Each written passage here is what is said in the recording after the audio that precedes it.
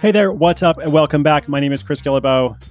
Today we're going to talk about building a side hustle while battling a chronic illness. And the story itself is about creating an online course, which is something I know a lot of people are interested in. If you do it right, it definitely has real potential. But I want to focus on the bigger picture of how a side hustle can accommodate your life, including the challenges and struggles of your life. So that's what I thought was most interesting about this story. It's a story of Brittany in New York City, who faces a difficult illness and wants to create a sustainable side income, partly to pay her hospital bills, but also just because she realizes it's a good idea.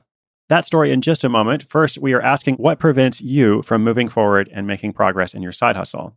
And if you've been stuck before, do you have a tip for moving forward? Let's hear what we have from a listener today. What's up, Chris? This is Shane from theboxcrusher.com. What holds me back from side hustle success is having too many ideas at one time and not focusing. I know it's a problem, but it's a daily thing, and I try to do better with it. And I think a lot of people doing side hustles have that same problem. Thanks for the show.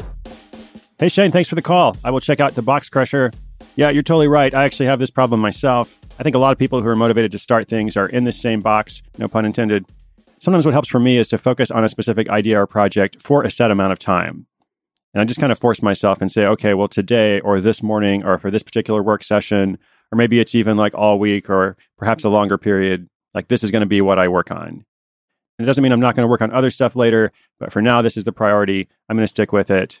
And then once that period's over, I'll reevaluate, see if something else might be better, or if I want to keep going. Anyway, thanks again.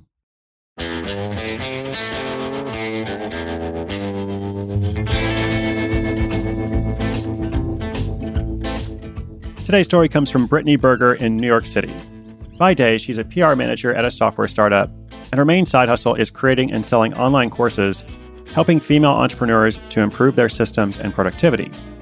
Brittany has had a handful of other projects over the years, including some one-off freelance gigs that she did sporadically. But in 2015, she was diagnosed with a chronic illness and faced an expensive hospital bill, as well as the prospect of spending hundreds of dollars a month on treatment for the foreseeable future. That's when she knew she had to get more serious and strategic about making money outside of her day job. Since Brittany had ongoing health issues, getting a part-time job wasn't an option. She needed to control the hours and environment and be able to work from bed or not work at all, depending on how she was feeling that day. So at first, she started promoting her freelance services to startups and small businesses. She also developed a blogging planner for authors that she sold on her blog as a form of passive income. But the freelance assignments took a lot of time, and the blogging planner was priced low, so she decided to develop a premium productivity course for female entrepreneurs and charge $129 for it. That course, Build Your Own VA, helps people master workflow automation and automated systems. Brittany already knew how to grow and market an online business through content marketing, so it made sense to teach that. She did research in her Facebook groups and determined that what people were confused by was the automation apps themselves. So she structured and organized the course around app-specific trainings instead of organizing the information by topic or function.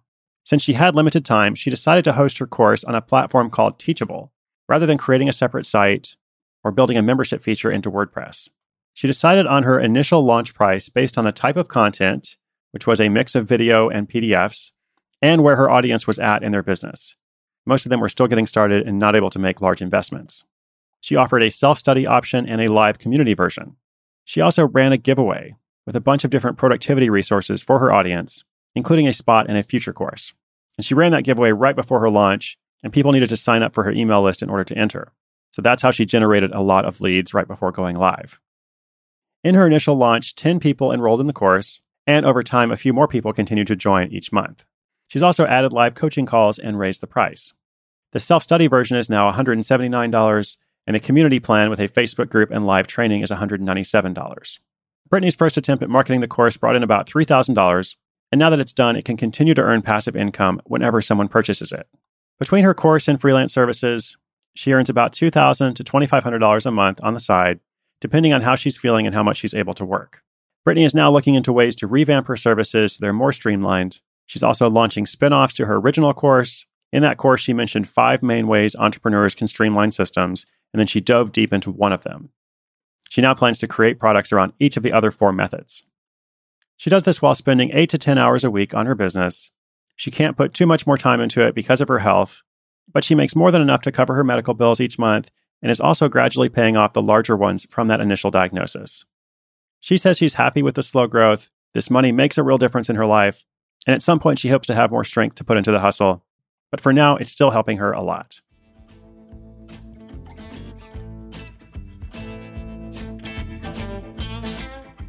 I sometimes say that no one cares about your well-being as much as you do. Like, even if you have a good job, you work for a company you believe in, you have good benefits, that's great. You've probably heard me say several times you shouldn't quit your job, at least not without a plan. But still, even in those great situations, it's still true that you're the one who cares the most about your well-being. You're the one who has to look out for yourself. And that's not even to mention all the people who don't have great jobs or don't work for companies that really care for their employees. So either way, this story illustrates how you can make something that works for you with whatever limitations you have, with whatever challenges you're encountering. And it illustrates yet another reason of why this is so important, of why, even though you are so busy, you have to find a way to invest some time into making this happen for yourself. Because it's not just about the short-term benefit, it's also about what this can do for you in the future. And every day on the show, I'm trying to show you a different example of someone who applies these principles. If you would like to learn more about Brittany's work, or that platform Teachable that I mentioned, we will link all of that up on the show notes at sidehustleschool.com/164. Inspiration is good, but inspiration combined with action is so much better. Much more is on the way. I'm Chris Guillebeau. This is Side Hustle School.